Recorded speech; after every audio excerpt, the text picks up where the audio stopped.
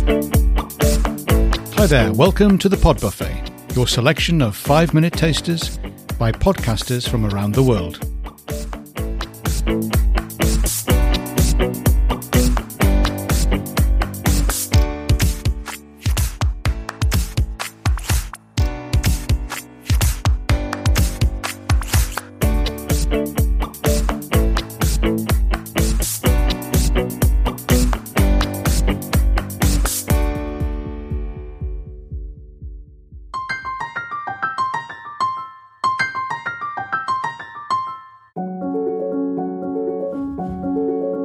Well, hello there, listeners. It's Susie New here, President of the Australian Society of Anaesthetists, and welcome to our podcast.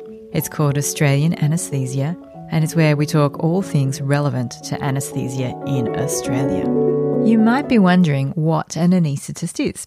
Well, in Australia, we are doctors, and to be a specialist anaesthetist, we've done at least 5 years of training after medical school. We're the doctors who look after you when you have surgery. We help you prepare for your surgery, we look after you whilst you're having the surgery, and we care for you after your surgery. 150 years ago, before the discovery of anaesthesia, having an operation was deemed to be something of a last resort. The chances of dying were incredibly high. With the advances of modern anaesthesia, we are now able to undertake more complex surgeries on patients with more comorbidities than ever before, and we do it achieving a very high degree of safety. So safety is important to us. You might also be wondering what's relevant to anaesthesia in Australia. Well, this year we spent a lot of time talking about COVID. In a standard anaesthetic practice, we're used to mitigating risk very well, and we're very good at planning and used to our environment. The problem with COVID is that it's a critical care problem. It's a clinical condition that is in some ways predictable about how unwell someone will deteriorate. So they were really concerned about making sure that everybody filled out a screening questionnaire for COVID. Everybody had their temperature taken. We informed people not to come if they were sick on the day. And there were a number of stringent things put in place. COVID's a classic example of where a whole bunch of new research just got published, and that was stuff that we never learned in medical school. And you just have to adapt to the world as it is. I think there's been this thought in people's head that because so much COVID transmission occurs at close contact, it must be the large droplets. So there's sort of a slip in logic. Because it's so close contact, they think it's large particles. It's not. It can be large particles and small particles at that close contact. And did I mention PPE, otherwise known as personal protective equipment? Yeah, lots of chat about that too. So if anaesthetists failed the fit test, that can be incredibly anxiety-provoking to think I'm going into this potentially dangerous situation with a risk of transmission of COVID and this mask does not fit me correctly. So in order for respiratory protection to be effective, it has to be used and worn appropriately. So you have to make sure that when that's being provided, that it's not just handed and there's a little check sheet to say, yes, I received it, but it's actually being done in a whole respiratory protection program. We've done the aerosolized fit testing and people have been relying on our results for procurement of masks.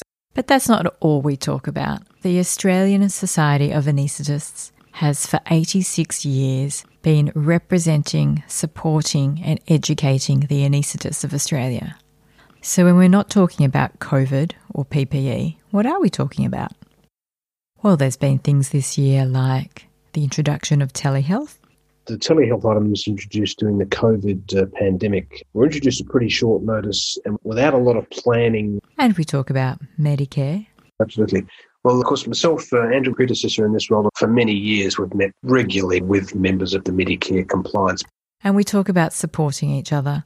Everyone takes different things out of it. And as the group gets closer, more established, then you bring in the peer support. Particularly during this time of COVID. So is this podcast just for anaesthetists? I'll give you the short answer, which is Team Anaesthetics has always 100% advocated for a whole theatre team. I like the idea of being more involved in this society. So I'm really glad to have had the opportunity to join this wonderful bunch of people who share the same passions that I do. And I don't just talk to anaesthetists either. You're an occupational hygienist, is that right? I am, yes. And have I said that right? You have. Okay, good. That leads me to believe that you have never heard that term before. I'm currently working as an ICU fellow. And you're an aerobiologist? I guess that's what I call myself. I was a paramedic for 8 years. Join us in conversations that serve to inform, challenge and inspire you. You can find our podcast, it's called Australian Anaesthesia, wherever you listen to your podcasts, as well as on our website, asa.org.au. And we always love hearing from you, so don't hesitate to get in contact.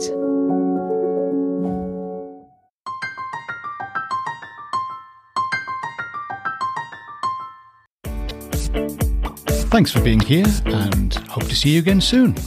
Pod Buffet, the eclectic mix of podcasts from around the world. Brought to you Monday, Wednesday and Friday with a digest on Saturday morning, just in time for a late breakfast or early brunch. Enjoy.